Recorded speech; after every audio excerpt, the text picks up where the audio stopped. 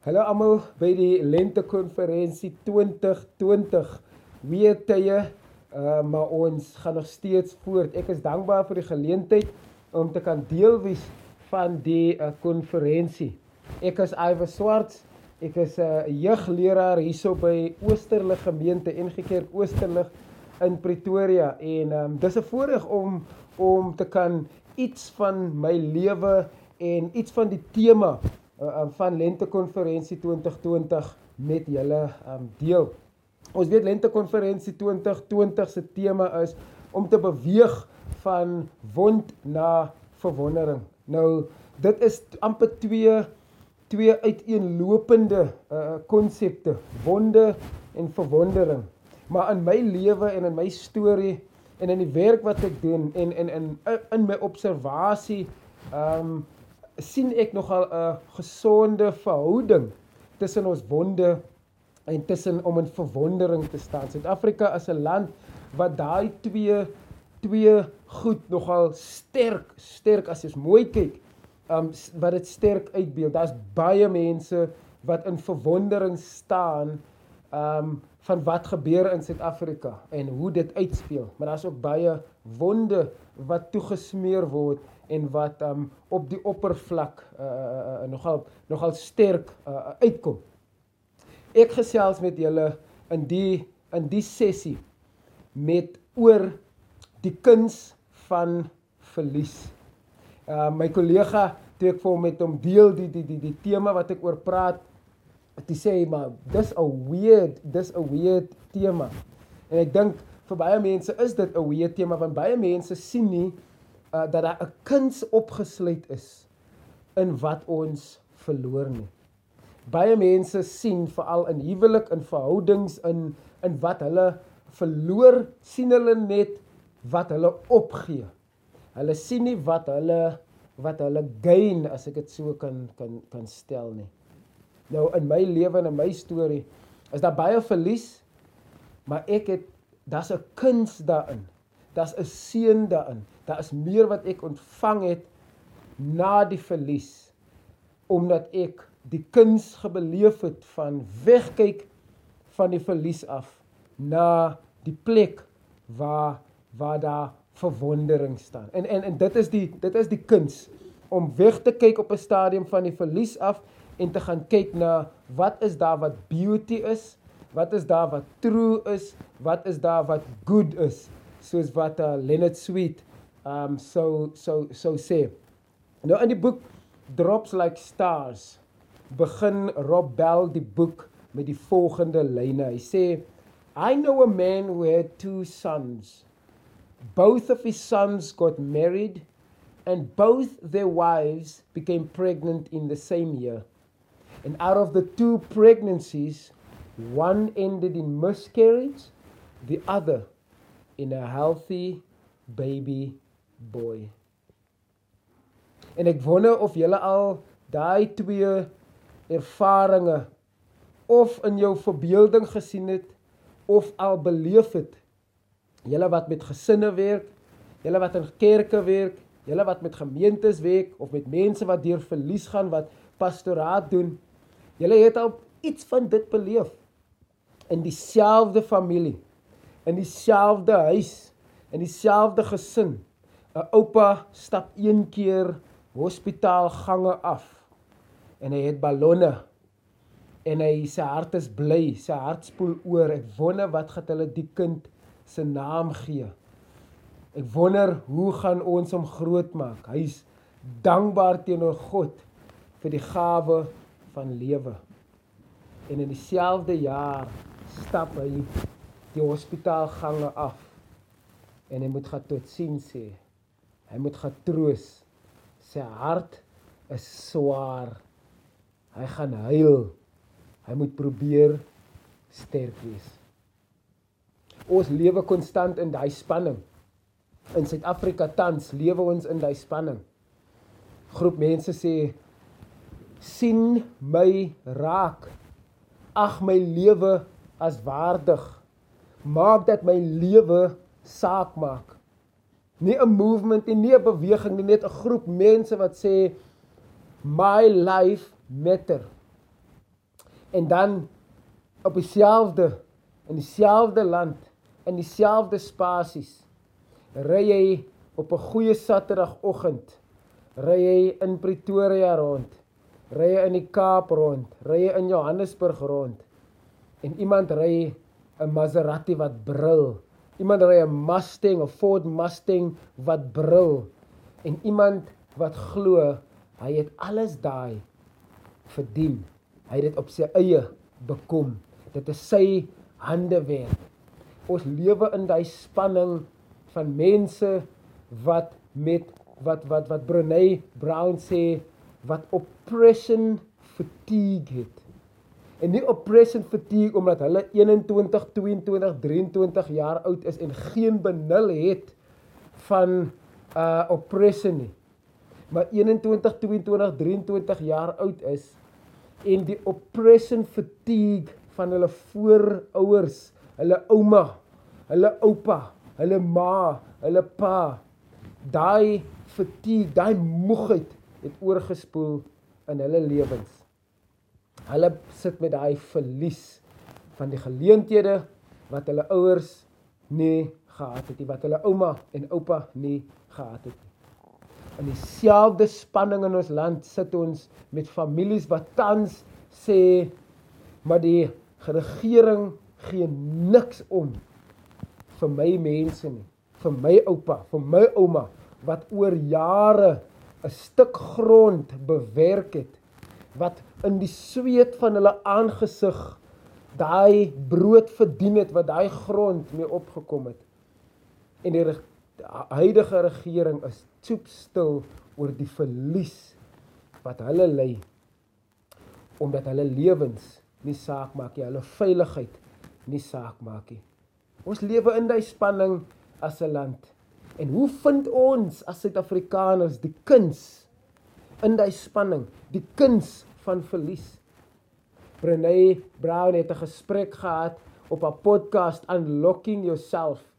In die lockdown het sy episode opgeneem, waar sy gepraat het oor trauma. En op 'n stadium sê haar gespreksgenoot vir haar, ons maak baie keer 'n verlies, 'n contest, reg? Ons maak baie keer verlies, 'n kompetisie. Ons maak baie keer dat een persoon se verlies groter is en meer tel as iemand anders se. Net omdat iemand jare se verlies ly van oppression, van nie geleenthede kry nie, maak ons daai persoon se verlies groter as iemand wat nou net iemand aan die dood afgestaan het weens COVID. Of ons maak iemand wie 'n familielid aan die dood afgestaan het weens COVID se verlies groter as 'n tiener wat nou in matriek is en kan nie matriek afskeid doen nie en kan nie matriek vakansie gaan nie. En in hulle verwysingsraamwerk is daai die enigste verlies wat hulle ken en aangewoond is. So wat doen ons met daai spanning? Hoe vind ons die kuns van verlies binne alles hierdie ervarings?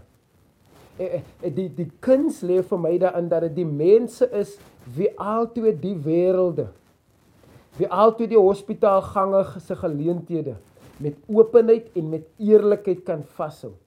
Die kuns lê daarin dat dit daai mense is wat nader aan God beweeg, nader aan ander mense en ook nader aan hulle self beweeg. Daar's iets omtrent verlies. Daar's 'n seën in verlies vir ons as ons kan kies om ons lense aan te pas.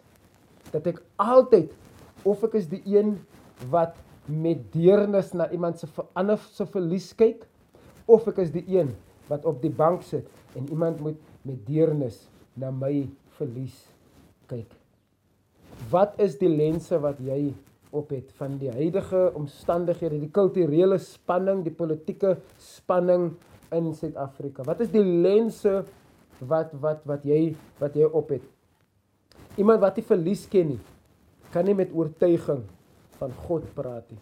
Iemand wat nie verlies beleef het nie, wat nie verlies gevoel het in hulle diepste binneste nie, kan nie met oortuiging van God praat nie. Want God praat, Johannes praat self oor God se verlies. Johannes 3 vers 16, daai mooi versie praat in diepte van God se verlies. Wanneer hy sê, want so lief het God die wêreld gehad, dat hy sy enigste seun opgeoffer het, gegee het, surrender het, soos die Engelse sê, he gave. Eintlik is dit dat hy verlies gelei het deur sy seun te gegee het. Iets moes gee sodat iets kan ontvang. Iemand moes gee sodat ons kan ontvang. Dit is in die verlies van God wat ons die genade van God kan beleef. Soos die gesegde gaan, die een se dood is altyd die ander een se brood. In die tyd van COVID, in die tyd van die pandemie, in die tyd van lockdown, moes baie mense werke opgee. Moes baie mense by die huis sit. Maar ook baie mense het innoverend gedink. Baie mense het die seën van die alkoholverbân geërvaar. Want vrouens kon vir die eerste keer in vrede slaap. Hulle hoef nie met 'n monster te deel nie. Ek het 'n SMS van 'n jong dame af ontvang wat sê sy is eintlik bly die alkohol is nog, die verbod is uitgestel, die ban is uitgestel of verleng, omdat vir die eerste keer kan sy nie bang wees wanneer haar ma huis toe kom nie. Aan die ander kant het mense weer hulle werk verloor as gevolg van die verband op alkohol. Maar ons probeer, ek en jy, wat bevoorreg is, ons probeer met alle mag vashou aan alles wat ons bymekaar gemaak het, alles wat ons glo behoort aan ons, of wat ons verdien en waarvoor ons hard gewerk het, goede soos huis, besittings, bankrekening, familie, kinders, kultuur, selfs godsdiens. Ons klou aan die goed vas. Want kom ons wees eerlik, ons klou aan die goed vas, van ons glo, ons het dit bereik. Ons glo, ons verdien dit. Ons glo, ons het hard gewerk daarvoor. En kom ek sê vir jou met alle eerlikheid, daai is ego language. Wanneer ons glo, dit wat ons het, en dit wat ons aan vashou, en dit wat ons bereik het, wanneer ons glo, ons het gewerk daarvoor. Ons verdien dit. Dit is uit ons harde werk het. Dit is ons familie sin. Dit is ego language. Ons klou vas aan die goed, want ons ego heg waarde daaraan. En enige ding wat jou ego waarde aan heg, enige ding wat jou ego waarde aan heg, is nie van God af nie. Dit is nie voldoende, en dit is nie genoegsaam om by te dra tot die menslike storie nie. Want ego is gefokus op self. Ek het nou die dag toe gesels ek met 'n groep tieners, en hulle moet elkeen moet net sê op 'n papiertjie, wat is die een karaktereienskap van Jesus wat hulle die meeste sal wil nastreef en navolg en wil in hulle lewens toepas. En daar's opsies op dit, en almal sê liefde, geduld, humility. Meeste het gesê liefde en humility, nederigheid. Maar daar was ook een op 'n blokkie wat hulle kon gekies het. En dit was selfloosheid. En die hartseer ding was dat nie een van daai tieners gepraat het dat die een karaktereienskap van Jesus wat hulle sal wil in hulle lewe ingebou sien, is selfloosheid nie. Nie een van hulle nie. En dit kom van ouers af. Ons is 'n groep jong predikante en leraars en jeugwerkers wat saamgesels oor hoe dink ons nie oor jeugbediening in Suid-Afrika spesifiek. En die een ding wat ons gesê het is dat ouers wil vir tieners en vir hulle kinders 'n goeie lewe gee. Dit is ontwyfelbaar. Julle wil vir julle kinders 'n goeie lewe gee. Maar saam met dit, wat baie in teenstand van daai goeie lewe is, wat julle vir julle kinders wil gee, is dat die evangelie julle kinders roep tot 'n selflose lewe in Jesus se voetspore. En die twee goed staan nie baie keer saam met mekaar nie. Dit is baie keer twee teenpole en julle as ouers, ons as volwassenes, ons het daai ding geskep uit ons ego language uit. Jy verdien dit. Jy is die beste. En ek het nou die dag met iemand gepraat oor die westerse verstaan van sukses en dan ook baie Afrika verstaan en ander kulture se verstaan van sukses. Die westerse verstaan van sukses is kinders word van geboorte af ingeboor. Jy is die beste. Jy kan dit bereik. Jy is genoeg. Alles wat jy wil hê, kan jy bereik. Jy moet net jou kop, hou net jou kop hoog, wees confident. Al daai goedes kom uit 'n westerse, en is nie noodwendig verkeerd nie, hoor my. Dit is nie noodwendig verkeerd nie. Maar dit kom uit 'n westerse verstaan uit en in baie Afrika kulture, in die kultuur wat ek groot geword het, was ek geleer, jou sukses, alles wat jy bereik in die lewe, is afhangend van hoe connected jy is aan die community. En in Suid-Afrika, vir ons, die kuns is vir ons, om dit wat ons, die goeie lewe wat ons vir ons kinders wil gee, en die selfloosheid wat Christus hulle na toe roep, die westerse verstaan van sukses, en die gemeenskap verstaan van sukses, hoe bring ons daai twee saam? Hoe laat gaan ek van my kultuur, om jong mense in 'n generasie in ons land te lei, toe te rus, om weer nie te dink oor hoe Suid-Afrika kan lyk in die toekoms. Maar dit begin by ons, wat ons ego waarde aan heg, om dit te laat gaan. Want ek en sy is dikwels net trots op ons kultuur, trots op ons godsdiens, trots op dit wat ons bereik het in die lewe, omdat ons 'n stuk waarde daaraan heg. As ons nie waarde daaraan heg, sou ons nie trots daarop wees nie. Ons is trots op die goed wat ons waarde aan heg. Hoekom heg ons waarde daarop? Want ons dink baie keer ons het dit self. En ons sê baie keer, dis God se genade. Ons gebruik selfs die taal van wat is die woord wat ons noem, stewardship. Ons gebruik die taal van goeie rentmeesterskap. Dit is wat is die taal wat is gebruik. Maar eintlik is dit ego-taal. Eintlik sê ons het dit gebruik en dan skryf ons dit toe aan God se genade, wat dit waar is, maar dan skryf ons dit toe aan goeie rentmeesterskap. Maar dis net 'n goeie manier om te sê, ek preserve net wat ek bereik het in die lewe. En as ons nie op 'n gesonde manier ons egos onder die gat gaan skop, as ek dit so kan stel. So ons egos onder die gat gaan skop, gaan ons nooit die kuns van verlies in die land, wat so noodsaaklik is.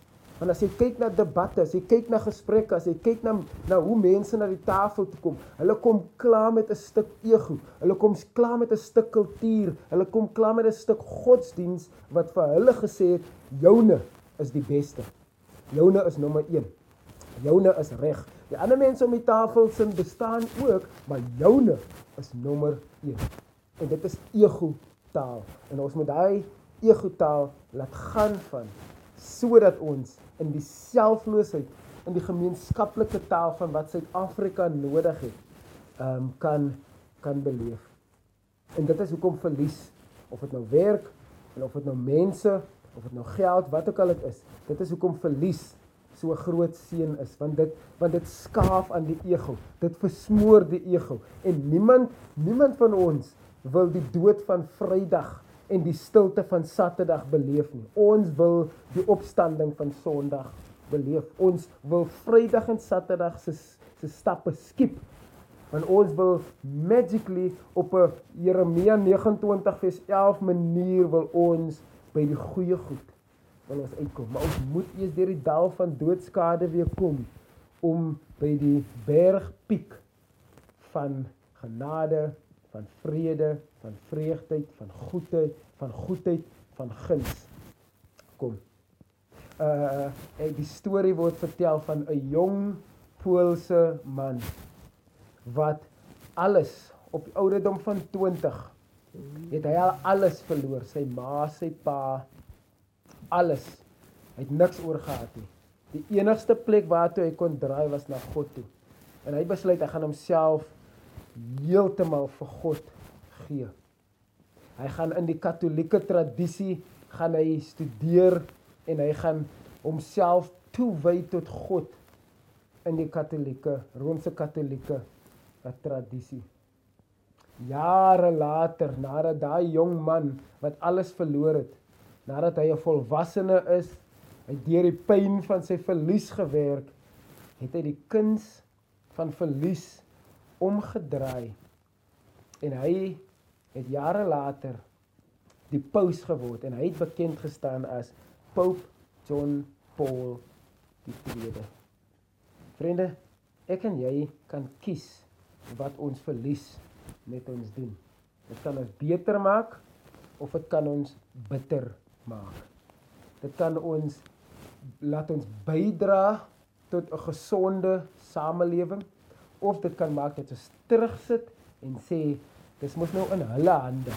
Laat hulle maar opmors. Laat hulle maar die land verder in sy maai instuur.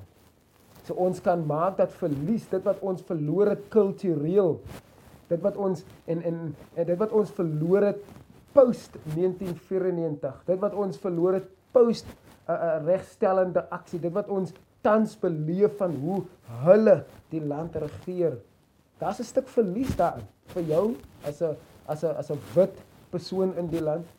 Maar daar's ook 'n stuk verlies daarin vir jou as 'n trotse Suid-Afrikaner in die land.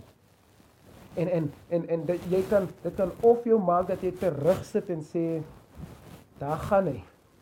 Kom ons immigreer voordat dinge te swaar raak. Of dit kan maak dat jy met alle mag inklim in die land en sê, ek wil die kuns en dit wat ek verloor het, wil ek omskep in dit wat Suid-Afrika nou is en kan word. My jonge broer Pieter, hy was nog nie 'n jaar oud toe as ons pa dood. En hy het tronk in en tronk uit deurgeloop. Hy het op die ouderdom van 19 het hy al 'n pa verloor, 'n ma verloor, 'n suster verloor, 'n broer verloor aan die dood.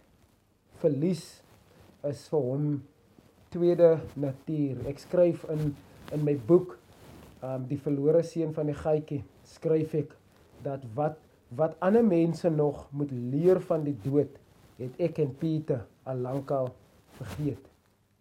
En dit kan vir jou ook so wees, dat jy al so baie mense afgestaan het, so baie verlies beleef het, dat ander mense, dit wat ander mense nog moet leer van verlies, het jy al vergeet. Maar wanneer ek so te neergedruk en moedeloos voel, hier in my privileged Pretoria flat, met my privilege wat ek enjoy, wanneer ek so te neergedruk voel, en ek voel so ver verwyderd van my gietjie ervaring, en ek praat met Pieter, dan is daar altyd iets, daar's altyd 'n stukkie goud van die kuns van verlies wat Pieter met my deel. Hy sê vir my een keer, sonne, en dit is nou Pieter uit sy kraste, sonne stampe en stote in die lewe kan 'n mens maklik dink, die son skyn net toe gat uit, maar as 'n geval het, kom kry jy, dit was die hele tyd net 'n duiwel met 'n torch. Hier van my privileged position af kan ek maklik dink, die son skyn net my agterkant uit. Maar as ek val, as die lewe my 'n stamp en 'n stoot gee, as die lewe my 'n klap gee, as ek iets verloor, as ek minder het as wat ek verlede maand gehad het, As ek minder werk het as wat ek verlede maand gehad het, as ek minder geld het as wat ek verlede maand gehad het, dan besef ek as ek val, besef ek, die son skyn nie eintlik uit my agterend. Dit was net 'n duiwel met 'n toets. Vriende, verlies kan vir my en jou of bitter of dit kan ons beter maak. Ek het die storie gelees van Michelangelo wat die Davidsbeeld gemaak het en hoe hy gesukkel het. 25 jaar was daar wat hy die stuk marmerblok net daar gelê en daar was 2 ander beeldhouers wat aan dit gewerk het en hulle kon nie iets aan dit met dit bereik nie. En toe kom Michelangelo op die scene. En in 2 jaar swoeg hy en hy kap weg stukke van daai blok. En nou het die wêreld 'n stuk kunswerk wat vir ewig, wat nie vir ewig nie, maar hoeveel eeue wat mense in verwondering staan met dit. Maar dit het hom wonde gekos, dit het hom seer hande gekos, dit het hom eelte gekos, dit het hom frustrasie gekos. Dit het hom van wond af geskuif na verwondering, na dit wat ons vandag sien as een van die grootste, mooiste, mensgemaakte kunswerke wat die wêreld nog gesien het. Ek wonder of jou lewe hier in Suid-Afrika, in steede van negativiteit, in steede van mense afkraak, in steede van ander mense sleg praat, in steede van profeties vooruitsien hoe die land agteruit gaan, wonder ek, wat sal dit wees as jy met die wonde wat jy beleef, met die seer en die eelte wat jou hande beleef, of dit nie 10, 20, 30 jaar later in die land by kan dra tot 'n stuk kunswerk wat die land die nodigste het. Ek dink Jesus vertel dit vir ons mooi, en ek wil nie, julle is mense wat die Bybel ken, maar Jesus vertel dit vir ons mooi, wanneer hy ons roep. Hy sê in Matteus, in daai deel, sê hy vir ons, as jy jou lewe wil bewaar, met ander woorde, as jy die ego-taal wil praat, as jou ego nog sterk is in jou, as jy jou lewe wil bewaar, kan ek jou nou garantie, jy gaan dit verloor. Maar elkeen wat julle lewe opgee, wat die kuns van verlies verstaan, sal 'n lewe kan hou. Ek en my broer het jare terug, toe beklei ons oor 'n huis van my ma. Sy het 'n testament gelos toe sy dood is. Ek en hy was in die tronk, en hy was in dieselfde tronk toe ons ma die dag dood is. En toe ons uit die tronk uitkom, weet ons nie waar testament is, ons weet nie aan wie se hande sy haar huis gelos het nie. En ek en hy begin beklei oor 'n huis. Hulle sê mos erfgeld is swerfgeld, sê hulle. En ek en hy beklei oor die huis, en ons beklei oor wie moet die huis besit, en aan wie die huis eintlik behoort. En iemand nooi my by die kerk, om te sê, wat sal dit vir jou vat om daai huis op te gee, om daai huis te laat gaan, om jou regmatige deel van daai huis op te gee, om die verlies van dit en die bekleierery van dit net te laat gaan. Hoe sal jou lewe dan lyk? En ek kan julle beloof, dit was een van die beste besluite wat ek met my lewe en storie gemaak het. Want ek was vry gewees om in iets nuut in te stap. Hoe ook al dit moet lyk, hoe ook al dit mag lyk, hoe ook al dit gaan lyk, is dit scary om jou kinders met selfloosheid groot te maak, om vir hulle te sê, jy's deel van 'n groter Suid-Afrikaanse storie, voordat jy deel is van 'n Afrikaner storie. Jy's deel van 'n groter Suid-Afrikaanse storie, voordat jy deel is van 'n kleurling storie, van 'n swart storie. Jy's deel van 'n groter narratief, 'n selflose Jesus narratief, voordat jy deel is van dit wat ek vir jou probeer bymekaar maak met my testament. Ons moet kinders leer in die Suid-Afrika, in die nuwe Suid-Afrika, die nuwe Suid-Afrika tiener, die nuwe Suid-Afrika jongvolwassene, moet ons toerus om 'n selflose Suid-Afrikaanse storie in te koop by, eerder as 'n ego-storie wat gebaseer is op my godsdiens, my taal, my kultuur, my mense, my besittings, dit wat ek bymekaar maak. Laat gaan is die beste manier om te leer hoe om te ontvang, hoe om die nuwe storie in te koop. Ek hoop julle, soos wat julle my storie hoor, van waar ek vanaf kom, uit die gaatjie uit die ghetto uit die verlore verhaal uit, tot waar ek vandag in privilege sit, en die tension beleef van, nou sit ek tussen mense wat my leer hoe om met 'n westerse mindset na sukses te kyk, en nog steeds 'n familie het wat na my kyk en te sê, jy's niks sonder ons nie, ons is niks sonder jou nie. Ek lewe in daai spanning. En hoe gee ek altyd daai wêrelde op om in te koop in 'n selflose kultuur wat gebaseer is op Jesus se lewe, op Jesus se selfloosheid.